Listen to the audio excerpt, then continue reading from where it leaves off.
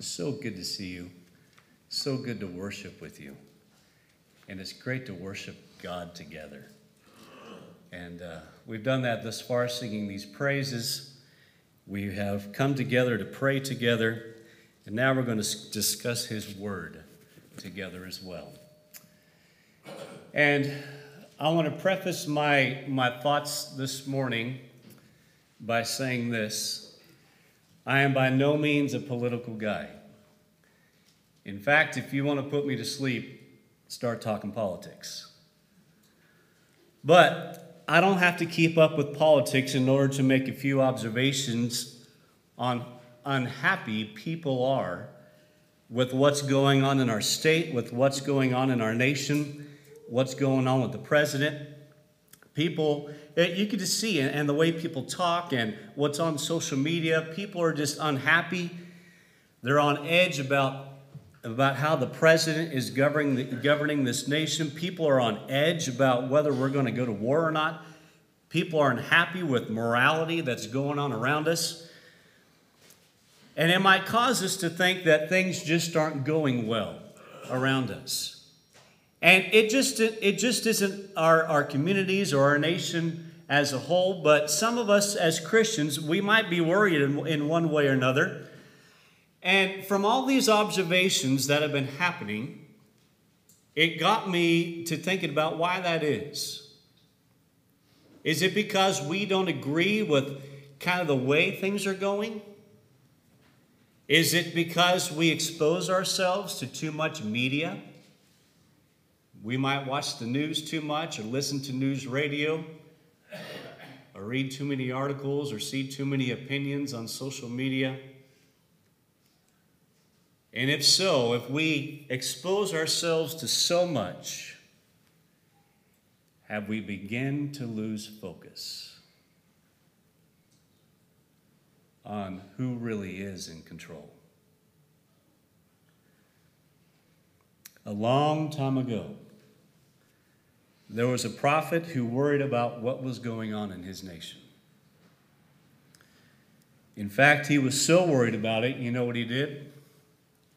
He complained to God about it and blamed God about what was going on. And he said, how long are you going to allow these things to happen in this nation? His name was Habakkuk. And I want us to listen as we take a look at this book of Habakkuk this morning. The book of Habakkuk is towards the end of the Old Testament. It's actually one of the 12 minor prophets, or we classify the minor prophets. And there is a distinction between the major prophet books and the minor prophet books. And let me give you the simple explanation of what that distinction is. All it is just the length of the book. That's all it is. The minor prophets don't have anything less importance in them as opposed to the minor prophets. They're just simply smaller in length. So the book of Habakkuk begins by saying this. And if you can't read this, open up your book. We're going to look at this entire book this morning. Only 3 chapters long. The burden which the prophet Habakkuk saw. O Lord, how long shall I cry, and you will not hear? Even cry out to you violence, and you will not save. Why do you show me iniquity and cause me to see trouble? For plundering and violence are before me. There is strife and contention arises. Therefore, the law is powerless, and justice never goes forth. For the wicked surround the righteous. Therefore, perverse judgment proceeds. And so he's got this complaint to God about what's going on. And I don't know if you've ever complained about what's going on around us, but there are some valuable teachings throughout this book from Habakkuk that makes us kind of step back and really think about who really is in control and how we should adjust our thinking and our attitude about this world and about this nation, about the state and the community that we live in. Now, what I like to do with any type of expository type of teaching that I do, I always like to step back and look at the setting to which, why it is that these words are written, why it is that this prophet has these words or is bringing up this complaint, it's always great to look at the background in order to understand the message of the book. And that's what I want to do just for a few moments this morning. In 2 Chronicles chapter 36, we have a situation within Judah. And within Judah, this is going on. It says here, beginning at verse number 11, Zedekiah was 21 years old when he became king, and he reigned 11 years in Jerusalem. Now here is the problem in verse number 12. He did evil in the sight of the Lord his God. And what else? Well, he did not humble himself before Jeremiah the prophet, who spoke from the mouth of the Lord. What else? Well, he also rebelled against King Nebuchadnezzar, who had made him swear an oath by God, but he stiffened his neck and hardened his heart against turning to the Lord God of Israel. Moreover, all the leaders of the priests and the people, what did they do? It says they transgressed more and more according to all the abominations of the nations, and defiled the house of the Lord, which he had consecrated in Jerusalem. Then in verse 15, and the Lord God of our fathers sent warnings to them by his messengers, rising up early and sending them, because he had compassion on his people and on his dwelling place. So that's what God wanted for his people. He had compassion, wanted them to change. But then in verse 16, what did they do? How did they react? They mocked the messengers of God, despised his words, and scoffed at his prophets until the wrath of the Lord arose against the people till there was no remedy.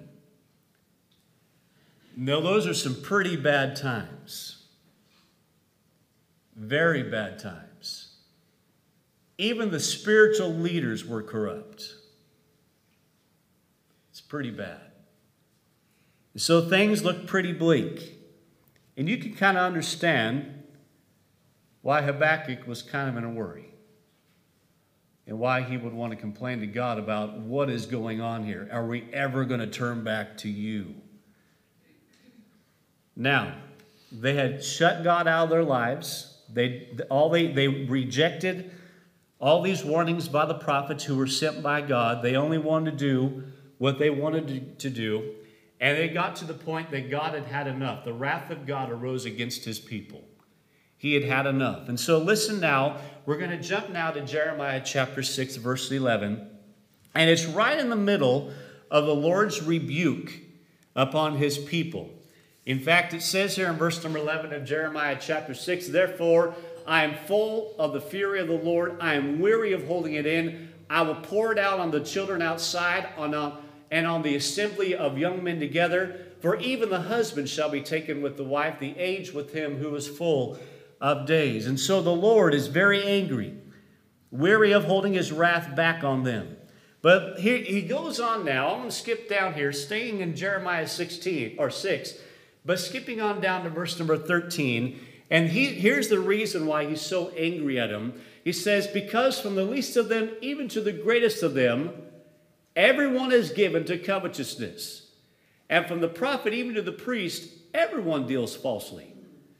They have also healed the hurt of my people slightly, saying, peace, peace, when there is no peace.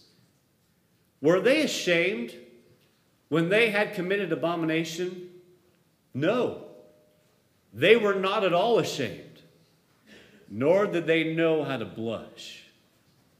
Therefore they shall fall among those who fall. At the time I punish them, they shall be cast down, says the Lord. He goes on now, after saying this, and about what they've done. And this is kind of a reoccurring theme whenever God sends a messenger out to his people. He tells them the wrong that they've done. He tells them the punishment. But he always calls them to repentance. Always. And that kind of gives you a greater understanding of the character of God. He will not tolerate sin. but he always wants people to change. And that's what he does here in verse number 16. Thus says the Lord, stand in the ways and see, and ask for the old paths where the good way is, and walk in it. Then you will find rest for your souls. But they said, we will not walk in it. Also I set a watchman over you, saying, listen to the sound of the trumpet. But they said, we will not listen. Therefore hear, you nations, and know, O congregation, what is among them. Hear, O earth, behold, I will certainly bring calamity on this people, the fruit of their thoughts, because they have not heeded my words, nor my law, but rejected it. For what purpose to me comes frankincense and from Sheba, and sweet cane from a far country? Your burnt offerings are not acceptable, nor your sacrifices sweet to me. And so, from all this, even though God called them to repentance, they still rejected his word. They still lived their lives of pleasure and their cares without God. And understanding the state and the nation that Habakkuk abides in, it causes him to worry about this nation and questioning God, why is all this happening?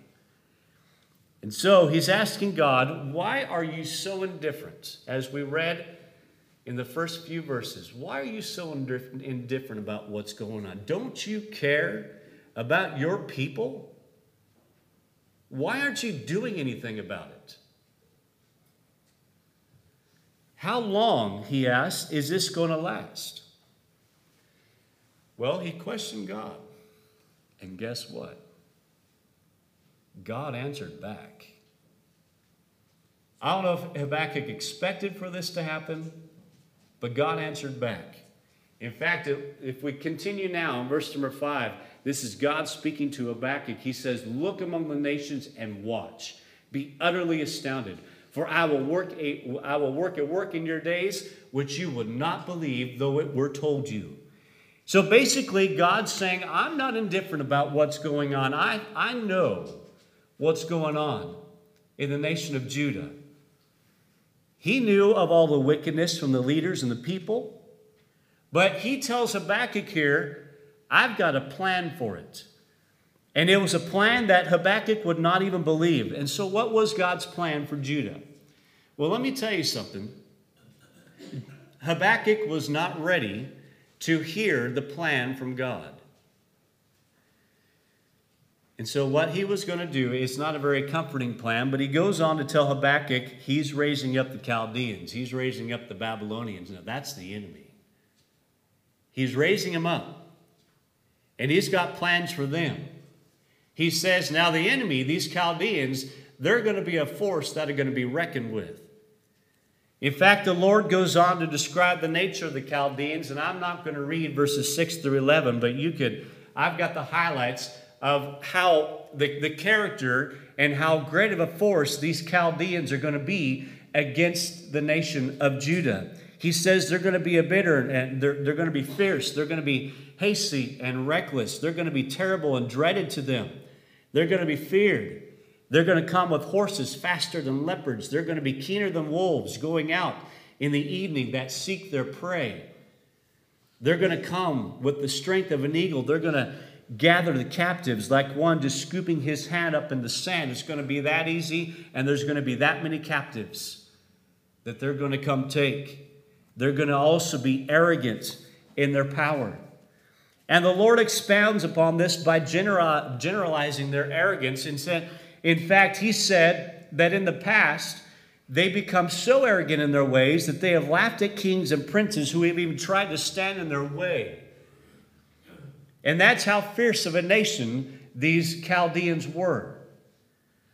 But through all their strength, God said they claimed it all to themselves and even to their own false gods.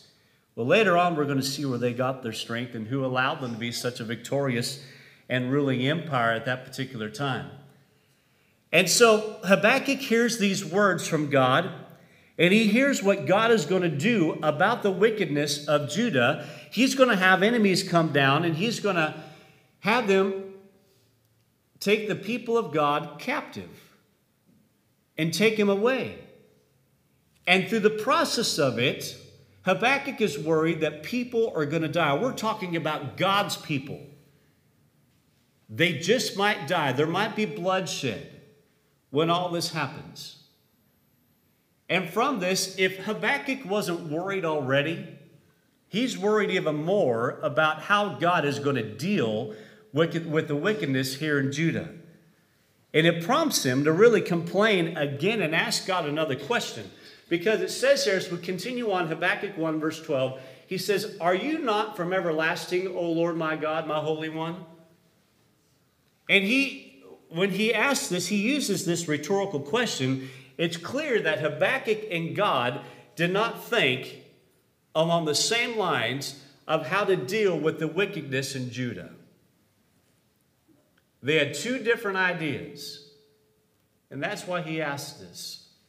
In fact, he goes on to say this, "We shall not die." He's thinking, we're your people. There's no way that you're going to allow us to die. O Lord, you have appointed them for judgment. O rock, you have marked them for correction. You are of pure eyes than to behold evil, and cannot look on wickedness. Why do you look on those who deal treacherously, and hold your tongue when the wicked devours a person more righteous than he? He's asking God, why are you going to allow these Chaldeans to come down and do these things to your own people? I just don't understand it. And then he continues on and says, why do you make men like fish of the sea, like creeping things that have no ruler over them? They take up all them with a hook. They catch them in their net and gather them in their dragnet. Therefore they rejoice and are glad. Therefore they sacrifice to their net and burn incense to their dragnets, and because by them their share is sumptuous and their food is plentiful. Shall they therefore empty their net and continue to slay nations without pity? And so from this, in Habakkuk's mind, the Chaldeans, they're going to come down to Judah. It's going to be like a fisherman drops his net into the sea and then just takes everything up into that net. Judah's going to have no hope in escaping the dreaded Chaldeans. And to go on even further, he says, if they're victorious against God's own people, then who is going to stop them? And who is going to be powerful enough to be able to stop these Chaldeans? They're just going to be victorious over other nations. And these slayings are going to even continue.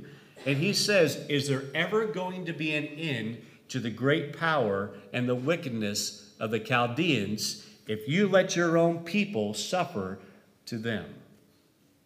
Where's it going to stop? So we see he's troubled with his plan.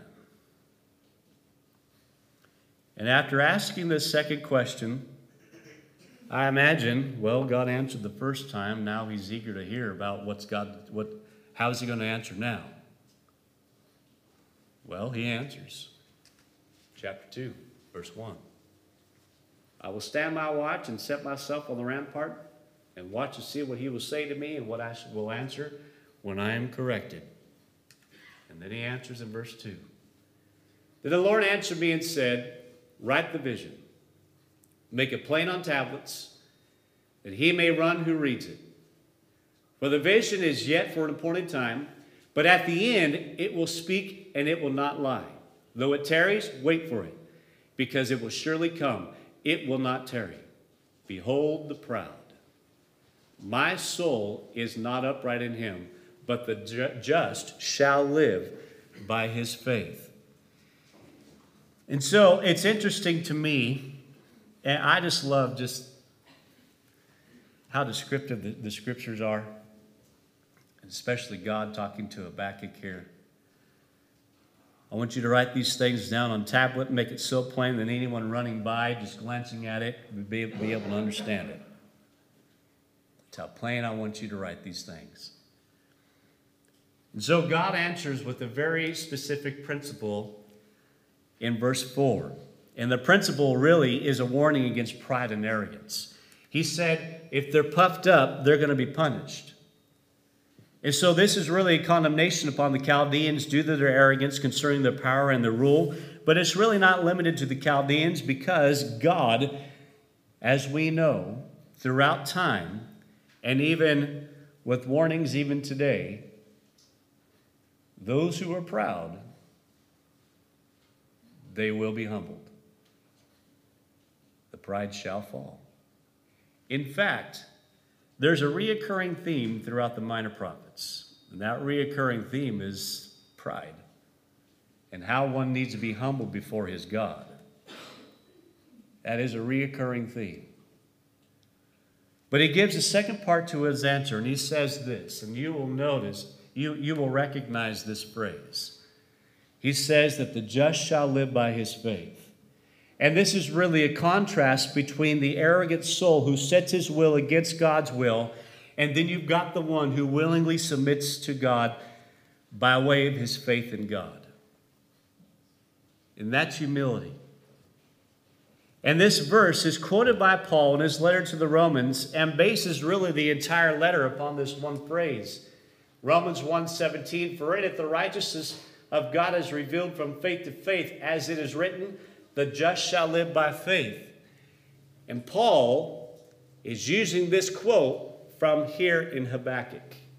The just shall live by faith. It's an important phrase, and it's an important principle that we as God's people have to obey and have to understand and abide by. In fact, it's also stated in Galatians chapter 11. Now, within the two contexts, Paul argues no one can be justified by the law. And that's the law of Moses that they were trying to hold to. But he said a person could be justified by his faith in the Lord. That's why he quotes Habakkuk here. And so people aren't going to be saved by their own desires. People aren't going to be saved by their own will. They're not going to be saved by their own power. Now the Chaldeans thought so, but the principle is it's not going to happen. And so people, as God calls them, he wants them to be saved through humility and by submitting to his will and living by faith that if we do the will of God, guess what? He's going to reward us in due time. He will. In fact, this goes along with what the book of Hebrews says here in Hebrews chapter 10, verses 38 and 39. Now the just shall live by faith. But if anyone draws back, he says, my soul has no pleasure in him. But then he goes on to say in verse 39, but we are not of those who draw back to perdition, but of those who believe to the saving of the soul. That's what living by faith does. It saves our souls. It saves our souls. And we praise God because of that. That is a grand promise that he gives us.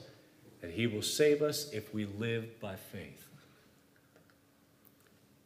And so there were people in Judah, as we go back here to the context of Habakkuk. The reason why God said all this to Habakkuk was because he said there were people in Judah that were actually walking by faith. Not every single person was wicked in Judah.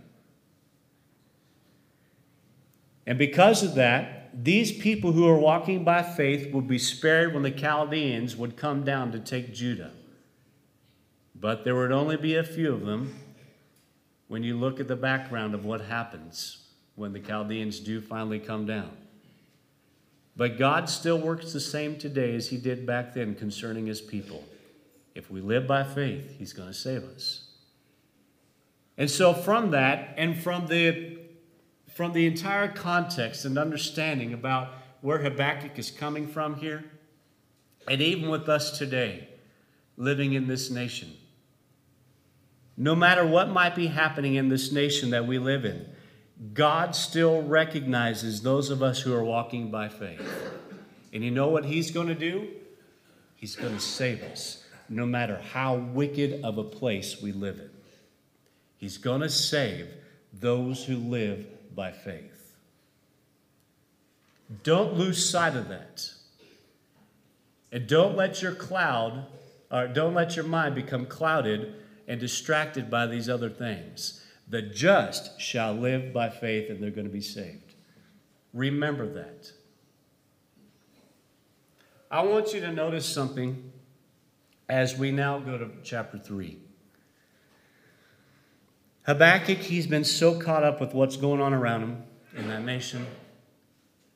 He's so worried about these things that he's questioned God. He's questioned God's control. And he's really questioned God's power. But now, after listening to God's reply to his questions, something amazing happens. And I love chapter 3 because Habakkuk has a change of mind. And his attitude changes as well. It causes him now to write a prayer and a song in praise to the Lord, because now Habakkuk sees the whole picture. And he finally saw God was truly in control, and God knew what he was doing all along. In fact, you look here in chapter 3 and verses 1 and 2, a prayer of Habakkuk the prophet, Unshignianoth. O Lord, I have heard your speech and was afraid. O Lord, revive your work in the midst of the years. In the midst of the years, make it known. In wrath, remember mercy. He understands that God's going to have to show his wrath upon his people because he's a just God. And he has to punish sin. And so he begins this prayer to the Lord. He goes on to write about the power and the glory of the Lord and how it fills the entire earth. Now, I'm summarizing the middle part of this chapter. But he said his power has been shown in many ways, and he alone is in control of all that's going on. Habakkuk goes on, and as he reflects upon what has happened in the history before his time, he was able to bring down nations through various elements such as plagues and droughts and natural disasters. And when God used the forces of nature to carry out his judgment, these are the rods of chastisement that God that is stated in verse number 10. And then from verses 13 through 15, Habakkuk brings to mind how God's people can look to the past. And even we can look to the past. As we read these stories of old in the scriptures, these aren't just stories, these are actual events that happened as we can read them in the scriptures. And we can see how God has acted on their behalf to deliver them from the enemy. And from these past events, people should draw encouragement and be assured of God's loving concern and protection for his own people. And so this is true even with us today. When we read about what happened there in Jericho, we weren't there. But the walls of Jericho fell, and we know God was behind it. God caused that to happen. We weren't there when God's people were finally freed from Egyptian slavery long time ago. But we know God had control during that time. We were not there when Gideon and his 300 men were victorious over thousands of men, but we see God was in control, even when the odds were stacked up against Gideon and his men. And when we read and when we have faith that God has done that for his people in the past, let me tell you something. We can have faith that God is still in control today, no matter who is up in the White House, no matter who is governing the state, no matter what laws are being passed, no matter what wars are going on. God is still in control, and he still cares for you, and he still cares for me, and we have to just take it by faith that he knows what's going on, and he's in control, and we just need to live by faith. And let him lead the way. He's going to take care of us. He's going to take care of the church. That's his promise. After all this, I love this to me is a highlight. This is the punchline. It says in verse 16, when I heard, my body trembled. My lips quivered at the voice. Rottenness entered my bones, and I trembled in myself that I might find rest in the day of trouble. When he comes up to his people, he will obey them with his troops. Habakkuk is putting his trust in God, all of his faith in God. He's in a panic before, now he just gives it over to God. Sometimes we can be in so much of a panic. What we need to do is what Habakkuk did. Give it to God. Let him deal with the wickedness. Just give it to God. And so, from that, we don't have to worry. We don't have to lose sight. But we see now, he writes this, this song that is written, he says this. Tanner actually led a song that referred to these very words from the understanding of Habakkuk. After all that he had complained about and understanding that God, he was the God who's in control. I love this song that Habakkuk writes. Though the fig tree may not blossom, nor fruit be on the vines, though the labor of the olive may fail, and the fields yield no fruit, though the flock may be cut off from the fold, and there be no herd in the stalls, even after all these things that might be terrible and dreaded, he says, yet I will rejoice in the Lord. I will joy in the God of my salvation. The Lord God is my strength. He will make my feet like deer's feet, and he will make me walk on my high heels to the chief musician with my stringed instruments. Don't you love his attitude? Even though all this stuff may happen, the Lord God is my strength. That's who I'm going to go to. That's who I'm going to focus on. No matter what is happening, no matter who's in control, God is my strength. And he is the joy of my salvation. The joy of my salvation. I want to lead that song again at the close. I had already planned on it. Tanner kind of jumped the gun, if you will. That's all right. But we're going to sing that song and with the understanding of this whole thing and who is in control. I like what's said as we begin to close this morning in Hebrews chapter 13, verse 5 and 6. Let your conduct be without covetousness. Be content with such things as you have, for he himself has said, I will never leave you nor forsake you. So we may boldly say, the Lord is my helper. I will not fear. What can man do to me? A great attitude that we have. And this is what it means to live by faith. And Habakkuk is this great example of the attitude that we should have to live by faith. In closing, what I want to do is take a look at a couple passages in the New Testament and what we should do as we apply this to ourselves. Titus 3, verses 1 through 2 is one of these passages. Remind them to be subject to rulers and authorities, to obey, to be ready for every good work. So we are subject to the rulers and authorities, but also, this is a big one, at the beginning of verse number 2, it's a big one. Speak evil of no one. It's hard to complain about what we don't agree with. Speak evil of no one. Be subject to the rulers. Be peaceable, gentle, showing all humility to all men. Sometimes we just need to hold our tongue. Sometimes we shouldn't type what we type on social media. Just pray to God about it. Don't worry. How about this in passing? 1 Peter 2, verse 13 and 17. Therefore submit yourselves to every ordinance of man for the Lord's sake, whether to the king as supreme, or to governors as to those who are sent by him for the punishment of evildoers and for the praise of those who do good. For this is the will of God, that by doing good you may put to silence the ignorance of foolish men.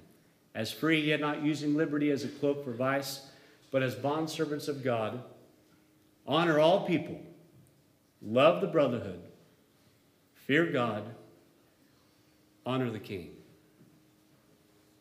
Honor the king.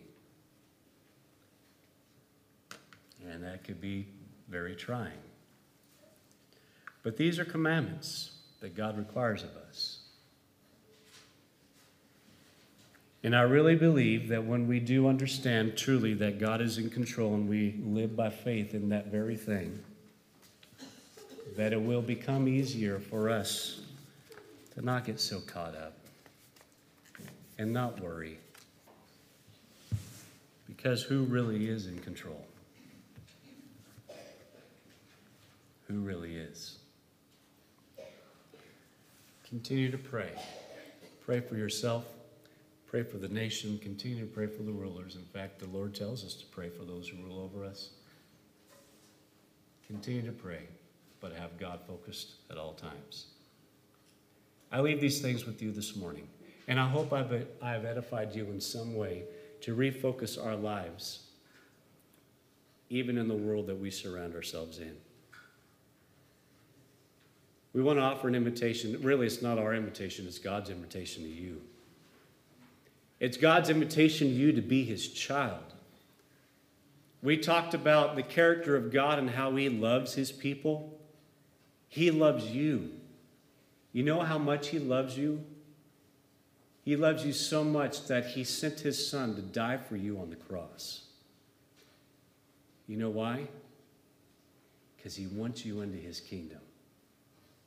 He wants you into his kingdom. That's how much he cares for you. But you have to do your part by obeying the gospel plan of salvation as we see in the scriptures. Understanding that Jesus died for you, was buried, and was resurrected on the third day. You have to believe that and then act upon that faith to repent of your life. That is, to make a change in your life. And we talked about repentance a little bit this morning. God requires all men to repent. And then confess that Jesus Christ is the Son of God. We find that in Acts chapter 8. And then be baptized for the remission of your sins. We find that happen in Acts chapter 2. And when that happened, the Lord tells us that the Lord added those people to his church. And the Lord will add you to his church if you obey that.